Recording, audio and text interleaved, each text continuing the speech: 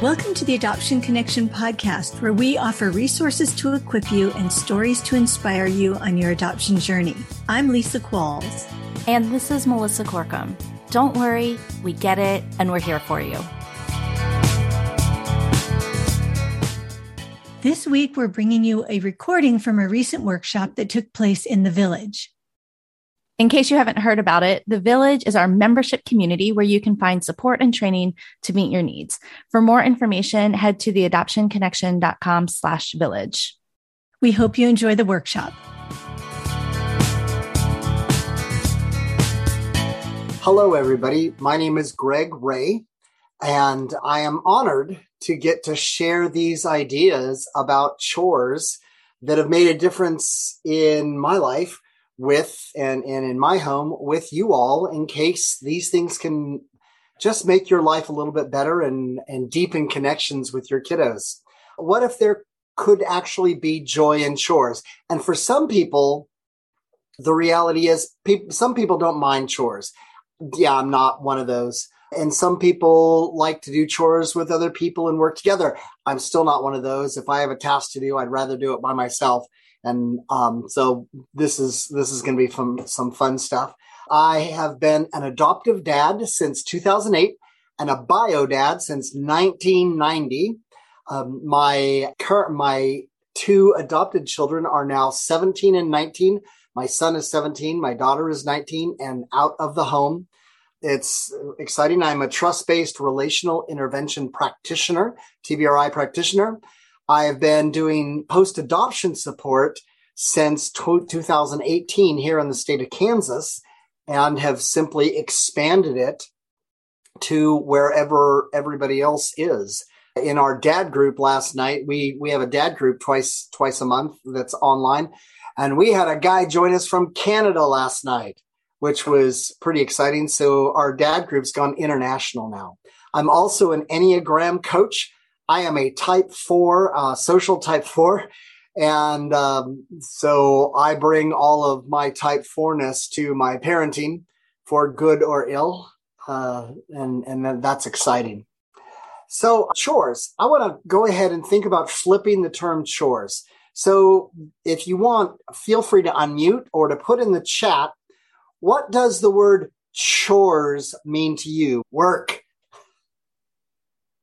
Tasks that help the household run. Oh, that's lovely. Tasks that help. Yeah. Boring work. Woohoo. Yeah.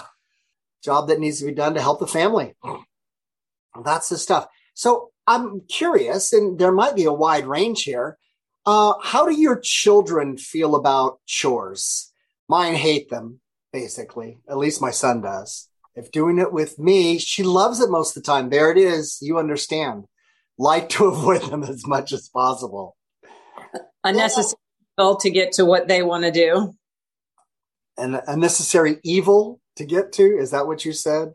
To get to what they want to do. They know that if the chores are done, then they can do what they want to do. Yep. Okay. And son hates the very word. If they're outside, they like them. Inside, they hate them. Oh, interesting. Yeah, right?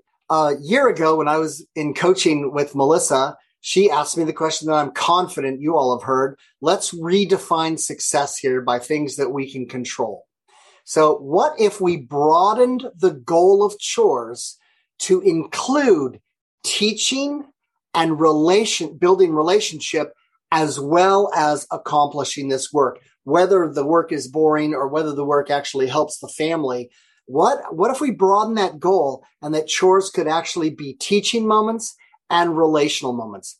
I started down this path to discover this when I discovered an interview with Michaeline Duclef. She's an NPR science correspondent, but she took time to do research and write a book called Hunt, Gather, Parent. And she and her daughter, Rosie, went and lived in an ancient Mayan community in southern Mexico. They went north of the Arctic Circle and lived with an Inuit community. And then they went to Tanzania, one of the countries in Africa, and lived with the one of the tribes of the Hadzabe. And she went to do the research and backed it up with all this psychological research and things that are available. And she produced that book, Hunt, Gather, Parent. And so because of her insight, I would like us to reframe chores as children offered relational experiences. And reframing things is helpful. It helps me get through my day if I look at certain things from a reframe, from a different perspective. So children offered relational experiencing. These are parenting tips from Hunt, Gather, Parent, what ancient cultures can help us teach about the lost art of raising happy, healthy little humans. But why is it important to me? I came across this interview with NPR, and it was in print. I didn't listen to it, but this is what caught me. Michaeline said in the interview, the ancient parents have a different perception of children and their behavior. So it's not so much that they're suppressing anger towards their children or suppressing frustration towards their children. It's that these parents look at their children in a way that allows them to actually have less or really no anger towards their children. She continues later. So for instance, we often think that children are pushing our buttons. They're manipulating us. Oh, if we give into that child crying, they've learned that they can manipulate us and get us to do whatever they want us to do. But actually, Michaeline says, a lot of parents don't see children that way. In these three ancient communities, for example, the Mayans, the Inuit, and the Hadzabe, they see children as just really inept, illogical beings that of course are misbehaving because they haven't learned yet. And that went boom for me, because as a trust-based relational intervention practitioner, the foundational piece of TBRI is that we gain deep understanding of the motivation behind our children's behavior, which produces compassion for them. So for me, for my adopted kids, when I realized that their challenging behaviors have the underlying issue behind my children's challenging behaviors or underneath them are because their normal trajectory for brain development was disrupted. Their normal trajectory for attachment development was disrupted. They came into our home not trusting adults at all. And it all makes sense. So I carry that understanding and compassion into my parenting most of the time, not all of the time. And then I saw that in these ancient communities, they already understand and see their children as just illogical and inept because they don't have social skills. They don't have the skills to do things. Of course, they're going to misbehave. So that captivated my attention. Of course, I bought the book. So to outline for the rest of this morning is that first, we're going to look at the framework. And that framework is going to be our job as parents is to help heal the effects of toxic stress. For me, that's my framework of what my goal with my babies is. Although my 6'1" baby is taller than me. So lay out the framework that our job is to help heal the effects of toxic stress. Then the foundational piece of chores as children offered relational experiences is intrinsic motivation. And we'll talk about that a little bit. Then I'm going to name some strategies for getting intrinsic motivation.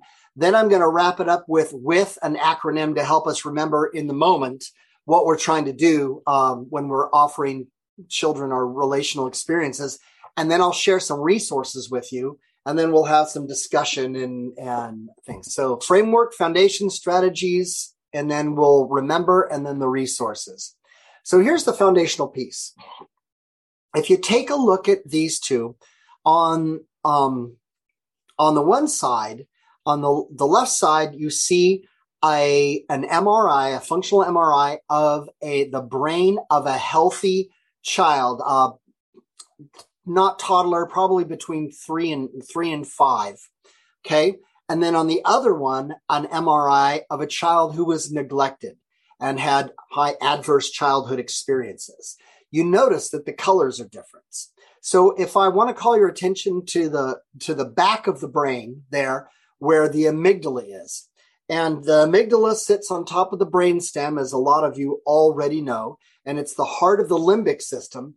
And it's the watchdog telling whether or not we are safe. It's always scanning the environment, deciding, is this body, am I safe in this space?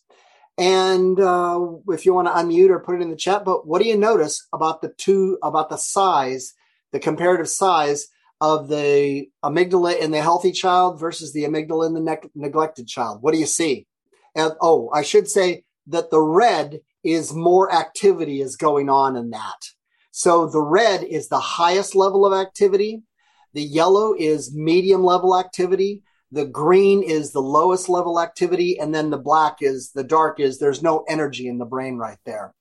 The amygdala is actually overdeveloped, right? It's almost like if you want to develop these muscles, our babies have used their amygdala so much that it's gotten stronger and twice the size of the healthy child's amygdala, overactive in stressed brain. Exactly. That's what's going on. So when you're looking at that, which of these children is going to have the stronger fear response in situations? The healthy child or the neglected child? The neglected. Yep. It's going to be high on. Now let's look at the front of the brain at the top of the picture. Prefrontal cortex, right? Kind of this walnut size or almond size part right here, right behind our eyebrows, front part in the neocortex of our brain. And what we see is, again, tons of energy and life going on in the prefrontal cortex of the healthy child versus the neglected child. And if the prefrontal cortex is responsible, one of its jobs, if it's responsible for calming fear, we literally can use our prefrontal cortex to calm the fear in our basement brain. So which child, healthy or neglected, which child is going to have better control over their fear and their fear response? The healthy, for sure. Yep, the healthy for sure. Look at how strong that is. Okay? So makes a huge difference. One third picture on that is the frontal lobes. And the frontal lobes is a communication pathway between the basement brain, the amygdala, and the prefrontal cortex. The temporal lobes, or those frontal lobes, they also help the frontal lobe or the prefrontal cortex talk to the basement brain. That's the pathway by which the prefrontal cortex communicates and can actually calm down the amygdala. And what do you notice in the neglected child about the connections between the prefrontal cortex and the amygdala? Is that a strong or a weak connection? They look missing. Yeah, right? How do they even calm themselves at all? There it is. That's right. So that's why in trust-based relational intervention and interpersonal neurobiology with Dan Siegel and Robin Goebel and Tina Payne Bryson and all of these people and the TBRI stuff is that our children are neglected, harmed children with high ACE scores. They cannot calm their fear down. The only way they can do it is to have a calm or a regulated. They can't self-regulate. They need a regulated person to come alongside, connect. And it's the regulated person that can bring our children down. Our little ones can't calm themselves down any more than a 1-month-old who's tired, hungry, or with colic can calm themselves down. External regulation just has to be done because they have no capability. So here's one more piece of information for our framework is that in the mindful brain, Dr. Dan Siegel from UCLA lists 9 functions of the prefrontal cortex. So here, I want to just share these with them, is that body regulation. It's the brakes and the accelerator of the autonomic nervous system, heart rate, eye dilation, respiration rate, blood pressure, all controlled in the prefrontal cortex, whether it calm it down. And my 17-year-old son, he likes to play these driving games in real, they look like real streets with people and everything else. And I'm watching him, and I'm just going, holy smokes. And I make a comment to him about his driving. He says, because he's flying through intersection, dodging poles, dodging people, not always, dodging other cars and things like that. And I comment on that, and he says, yeah, I only go fast. I hate braking. I'm going, Gosh. Yes, I have let him drive my truck, but not without me in the vehicle yet. So body regulation takes place right here. Response flexibility, actually the idea of choosing your response with you remember Stephen Covey's book, 7 Habits of Highly Effective People. He talks about that pause button between stimulus and response, where we can actually have the power to choose our response rather than our children don't have that. Empathy, putting oneself in someone else's shoes, having compassion for somebody else, seeing somebody else's point of view, all happens right here. What does empathy look like in our children in our neglected and abused children, right? They don't have that capability. Fear modulation and fear extinction happens here, ability. Morality, the ability to think of the larger social good or the family good and enact those behaviors even when alone. All of those things depend on a healthy prefrontal cortex. That's why I started this with our framework is our job as parents is to promote the healing of our babies' brains so that the amygdala can calm, get smaller, less influence, and to promote the stimulation and growth and use of the prefrontal cortex. So that's our framework where we're starting from. So point 2 is children offered relational experiences actually can help heal the effects of toxic stress. The 2 primary things that, from a TBRI framework, TBRI is divided up into 3 strategies. One is emotional felt safety, that connection. So connections and emotional felt safety calms the amygdala, allows the prefrontal cortex to grow. Physical felt safety calms the amygdala, allows the prefrontal cortex to grow and get stronger and develop. And that physical felt safety is, I know that my body is safe in space. And one of those things is empowerment or giving them a voice, because our little ones, when they had a need, nobody came to it. So they didn't have a voice. Nobody listened to them. When they said stop, sometimes the abuse got worse. When they asked for bread, they got a serpent, right? Or a scorpion instead. That's just what happened with our kids. They didn't get their needs met. So when they come into our home, our primary job is to provide emotional felt safety and physical felt safety for our little ones. Calm the basement brain, develop the upstairs brain. And I discovered that instinctively I was doing this years ago. Didn't even know it. There was a time in my family where for at least a year, we did not have a dishwasher. And my wife said, no, we're not getting another dishwasher. It might leak and cause flooding in the basement. Nope, we're not going to do it. And that's all well and good. The trouble is that my wife was cooking healthy, organic, vegan meals from scratch. Do you know how many dishes it produced for a family of 4 to cook that way? And guess who had dish duty? That would be me. So it would take a minimum of 45 minutes to an hour and 15 minutes to do all of the dishes. I'm a guy who hates that stuff. So of course I went and got my Chromebook, and I'm standing here at the sink, and I put up here on my top of my refrigerator, my Chromebook, and I logged into Netflix, and I'm watching Bones. I love Bones, right? And watching that issue. Well, it wasn't long before my daughter would come in and stop off and well, at that time she was about 13. So she would stand over here and watch the show with me. And she said, "Do you want help with the dishes?" I said, "Yes."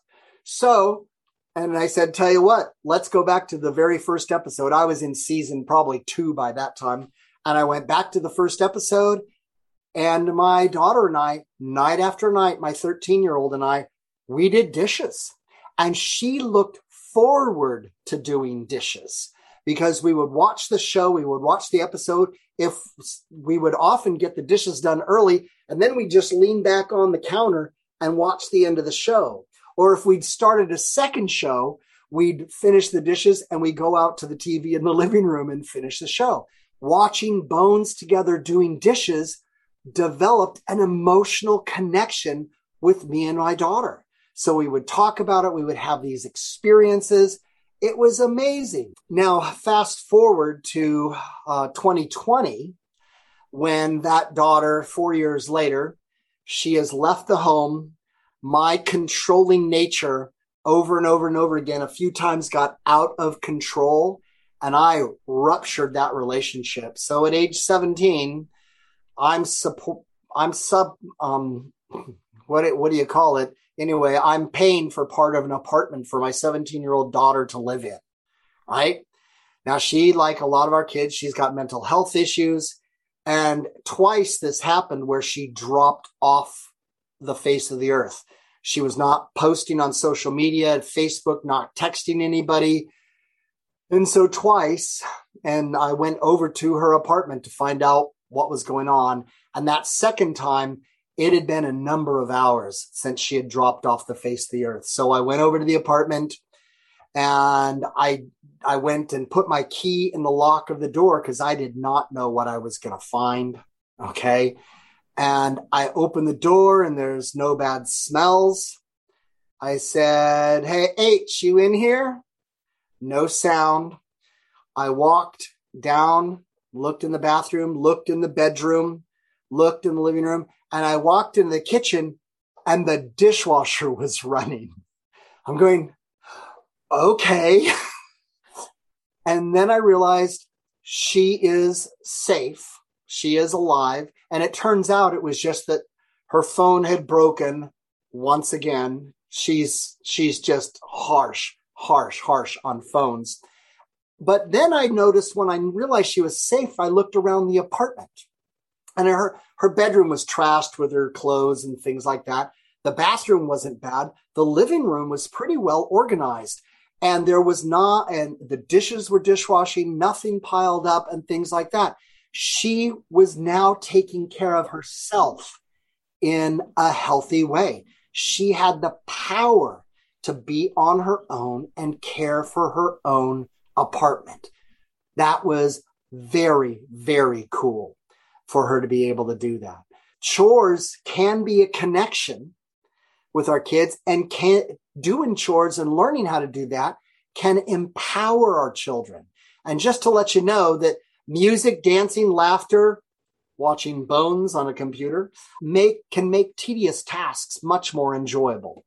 So that's that framework that I wanted to put that in. So we're good. So now the foundation of children offered relational experiences is to develop intrinsic motivation. Okay. Intrinsic, belonging naturally. It's essential. Michaeline Duklev talks about being in the Mayan village in this one family's home where Maria, the mom, is there. And Michaeline went in and was in the house. Probably it was on a Saturday morning and stuff like that. And it was quiet. Everybody was still asleep, which was highly unusual. And Maria said, "Oh, I let the girls sleep. They stayed up late watching a movie. And so I let them sleep in." And so they just talked quietly. And after a few moments, the 12-year-old daughter came in to the living room from the bedroom, went straight to the sink and started doing dishes groggily. But she walked out of her room, and the first thing she did was start contributing to the family. That's intrinsic motivation, right? That's not extrinsic. So the intrinsic motivation has 3 ingredients: connection, autonomy, and competency. Connection. So in Maria and the Inuit, in the Mayan community, the Inuit community, they welcome children into the adult world to come and accomplish goals together, common goals together. They welcome them. They don't do what I did, right? When my son was 4 and 5 was, you go play, I'll do this work. You go outside, you go to your bedroom, I'll set you up with Legos, right? That's what I did. I separated that, sent my child away. Now I did welcome periodically my daughter at that time because she wasn't as destructive, right? So she did come help and she participated more. We welcomed her more, but I sent my son away. And guess what? My 17-year-old son, how he feels about chores, right? That's a thing. So connection, we welcome children into the adult world to come together to accomplish common goals versus sending them away. Autonomy. Maria and the other moms in these ancient communities didn't make the children contribute, and they didn't make them stay when they lost interest. So if Maria's making tortillas and a 3-year-old comes in to make tortillas, makes one tortilla and gets bored and leaves, Maria lets it go. And studies have shown, and I'll reference this later, is that 2, 3-year-old, 4-year-old children have this innate desire to join in with families and to do adult tasks. And so in all these ancient communities, they welcome them, but they don't make them stay. It's autonomy. They have the power to come and be welcome, and they have the power to leave. Then the third ingredient, in addition to connection and autonomy, is competency. The child needs a task that is challenging enough to make it interesting, but easy enough that they feel competent doing it, right? So it's got to be challenging enough to make it interesting so it's not boring. So it looks like the adult is doing the very complicated, important task, and the child is just doing this busy work. Kids don't like to do busy work. Okay, most kids don't like to do busy work. But it needs to be easy enough that they feel competent, that they don't feel frustrated. Here's some strategies to build intrinsic motivation. And I've got 3 of them, 2 on this page and then 1 on the next page. Number 1 is nonverbal approval. A nod, a soft smile, eye contact with a smile, healthy touch. These are the things that promote intrinsic motivation. Overpraise is not a good strategy. Overpraise, lavish warmth praise, doesn't build intrinsic motivation. Overpraise actually incites competition between children. Oh, look, little 7-year-old, you did a great job. 5-year-old, I can do it too, right? Competition, what's going on? Overpraise, unbridled praise is a Western parenting thing. These parents in the ancient communities and around the rest of the world, non-Western ideas, they don't overpraise their children. They don't lavish and just dump all this praise on their children. They use a nod, a smile, eye contact, a touch, much more intimate connections with their kids, because that's what builds intrinsic motivation, more intimate contact, not all this verbal stuff that we in the West like to do. Because the nonverbal approves or promotes connection, because it is more of a one-on-one connection, right? It's private, intimate. That knowing look. Hopefully you understand what I'm talking about. So nonverbal approval. A second strategy is to acknowledge the contribution. Accept the child's tortilla. All right.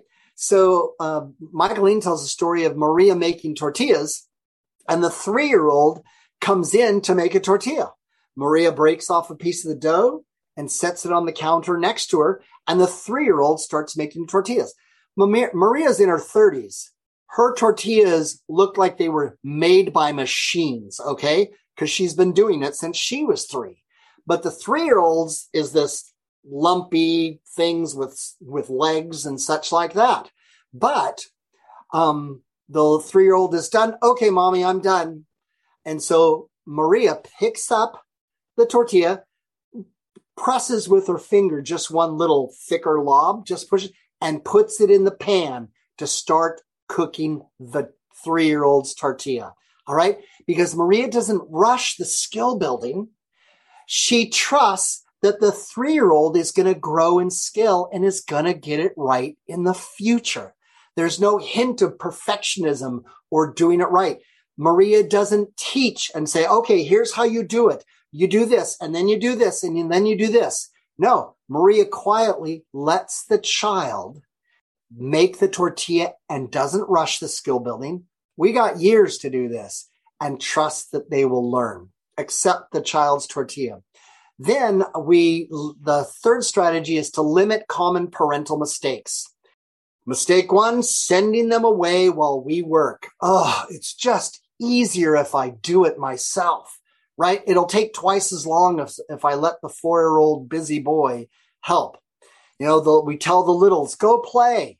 But the littles are wired for helping, by the way. And the bigs, the last time I did this presentation here in Kansas, there was a foster mom who said, oh no, I've got my teenage girls, foster girls. When they moved in, I told them they went to go do their laundry because I guess they've been doing laundry. I said, no, don't do your laundry. I'll do your laundry for you. And she came back and pushed back against this. And she said, these girls have had such a hard life. I want to do something for them to make their lives easier. And I don't think that was a good strategy, because actually what would have been better is let's do it together, right? And to use those opportunities as a connection and empowering the girls. I suspect that this mom, who is an Enneagram type 2, who just wants to do things for others so that she can get attention back, I don't know, but that's just the flavor I got. Paying or rewarding chores, that does not build intrinsic motivation. There's that study there that did a study. The children who were paid or rewarded for doing chores in the future, the next time, only 53% of them helped out a second time, right? And even if they were paid, but 89% of the intrinsic motivation, 89% of those children came back and worked again without pay. Paying, rewarding doesn't build intrinsic motivation. It actually lowers the chance of it lowers the chance of this child actually participating and contributing. Jesse, save that question for Q&A. We'll go back to get that, because I want to get out that. Remember, it's intrinsic motivation, connection, autonomy, and competency, not rewarding. And then perfectionism is the other thing where we shoot ourselves in the foot. Michaeline is now home from all of her travels, and she's working on her book, right? And they're having a dinner party. And so she's making chicken kebabs, and she's got the onions, the green peppers, all of these things and chunks of chicken laid out to make chicken kebabs. She looks over and she sees that Rosie, probably 4 at this time, is watching TV in the other room. And she says with great enthusiasm, Rosie, do you want to help me make chicken kebabs? Yes! And she runs into the kitchen and starts cramming chicken after chicken after chicken on the kebab. And Michaeline goes, no. Knocks it all off and says, here, you put a chicken, and then you put an onion, and then you put a green pepper, and then you put chicken, because we don't have enough. So here, you do it exactly as mommy does it. Bleh. I'm bored. Rosie goes back to watching TV. And Michaeline's going, what did I do wrong? Then she starts working on this chapter in her book, and she's going, I know exactly what I did wrong. So she sets it up a couple of weeks later. She buys all of the exact same ingredients, sets it all up. Rosie's watching TV. Rosie, do you want to help make chicken kebabs? No, thank you, she says without taking her eyes off the television. And then mom says, I'll let you make them however you want. Boom, pops up and runs in. And she did chicken, and then something else in chicken. They were still chicken heavy, but they just enjoyed making the kebabs together. And when they were served that night, so many people were praising the chicken kebabs that were so rich on chicken, right? Rosie's work made a difference at the dinner party that night. Perfectionism does not promote intrinsic motivation. So a few tips for contributing to the family. So if you can remember, we keep our children with us. We welcome the children, even if it's easier to do things ourselves, right? And we find a job for them to do. Now, I put independence, but it's autonomy. It's the ability to come and go, because independence suggests that they're not connected, but WAF just didn't work as well as with. So the independence is actually autonomy. Let them come and go.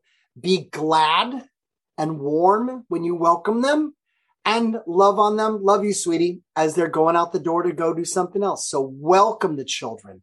Independence, tiny tasks. For those of us who raised children not to help, that we taught them not to help, there are things that we can do. So I started experimenting with my son on what I call tiny tasks. So he comes into the kitchen while I'm fixing something and said, hey, dude, would you rinse this can out and recycle it? Yes, I will. Hey, would you put this back in the refrigerator? Only 1 or 2 tasks per cooking session. Okay. And another time I'm making him some SpaghettiOs with little hot dogs cut in, a la Big Bang Sheldon, right? And so I'm cooking that, and hey, would you put this back in the refrigerator? Would you throw this in the recycle? Yeah. And he comes over and he's watching me stir it and he goes, well, how do you know when it's done? I said, well, there's a couple of ways. You can use the thermometer. I said, or you take a spoon and taste it. And he does that. And then he literally shoves me out of the way rudely, grabs the pot and the pan and starts stirring. He says, Dad, I have to learn how to do this stuff on my own. I went, boom, right? Because he was just hanging out in the kitchen talking, a couple of tasks, and all of a sudden he's invading my space. Those tiny tasks, they have to be somewhat significant, but it goes back and helps trigger that natural innate desire to connect. So welcome the children, independence, tiny tasks, and then remember, housework done incorrectly still blesses your family. That's from Fly Lady. We used to do Fly Lady a whole lot. What did I teach my children? Well, if you're going to vacuum, you've got to do it my way. I want you to go here and then you pull it back slightly, and it's got to be, because how do my kids do it? I taught them to not vacuum because I did not give them the autonomy or just accept their gift. My floor would have been, some of the dust and dirt would have been picked up their way week after week, rather than me having to do it my perfectionistic way. So welcome the children, independence, tiny tasks, and housework done incorrectly still blesses your family. Here's some of the resources. Hunt, Gather, Parent by Michaeline Doucleff.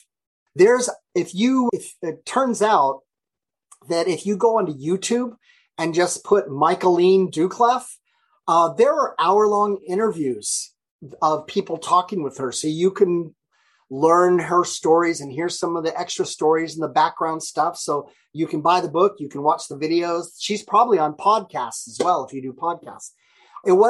I discovered last month Cooking with Kibby. Kibby is an adoptive and foster dad.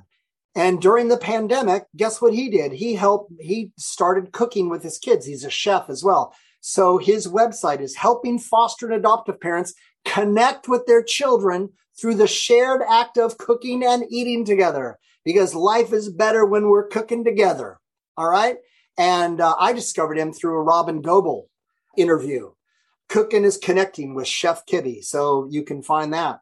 There's this article right here, Toddlers Want to Help. It's from Psychology Today. And it talks about the studies that show that toddlers want to contribute and help. They have this innate natural ability to contribute to the family and work alongside their parents.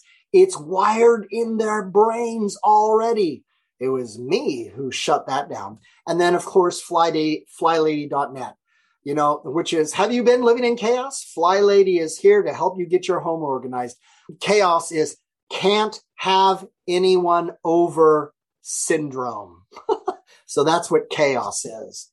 Oh, look. So Joey says, I found the Clean Mama system less confusing than Fly Lady. Same basics, but simplified.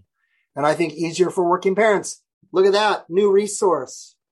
Awesome. So moving in, I'm curious, would you be willing to put in the chat what your total score is? So 10 is awesome. You're welcoming, give your child autonomy. You're teaching, you're using nonverbal praise. You're accepting the contribution. 1, you're sending them away. You've got to be in control. You're commanding, you're overpraising or no praising or perfectionism. So I want you to know that I used to be a 15 out of 50, right? I got it 30% of the time because I was sending kids away, control, commanding, overpraising, perfectionism, trying to pay them. But now I am pleased to say that I have transitioned to a 35 out of 50.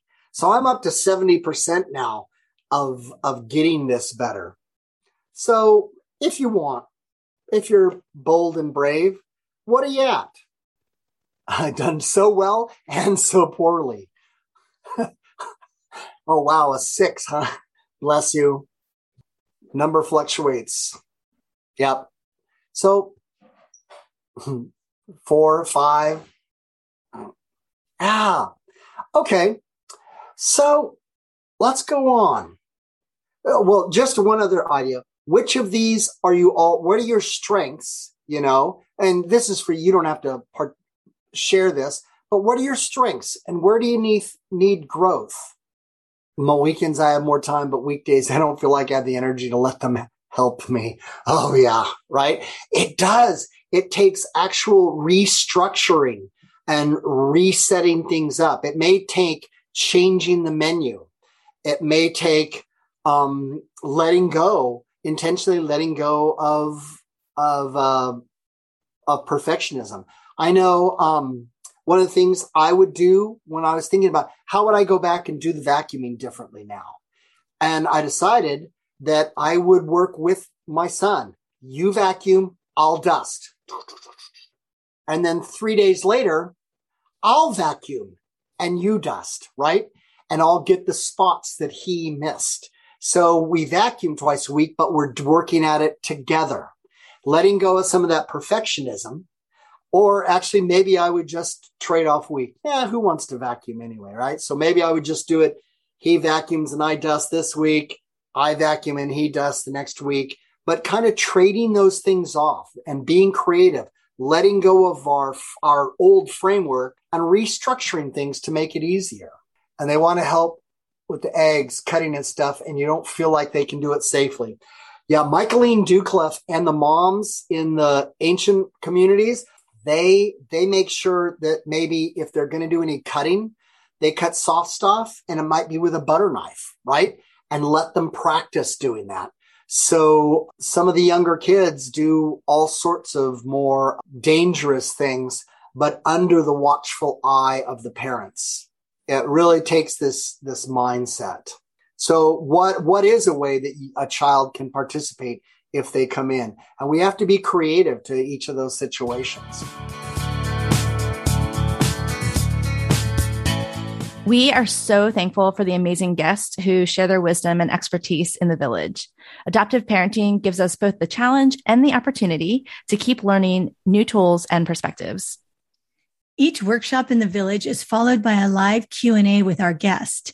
If you're not already a member of the village, we invite you to join us for regular gatherings and workshops where you will find the tools you need for exactly where you are.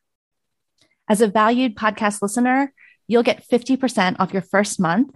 Just go to theadoptionconnection.com/village and use the code podcast. Before you go, we'd love to connect with you on social media. Our new Instagram handle is @postadoptionresources. Or better yet, join our free Facebook community at theadoptionconnection.com/Facebook. Thanks so much for listening. We love having you. And remember, you're a good parent doing good work. The music for the podcast is called New Day and was created by Lee Rosevier.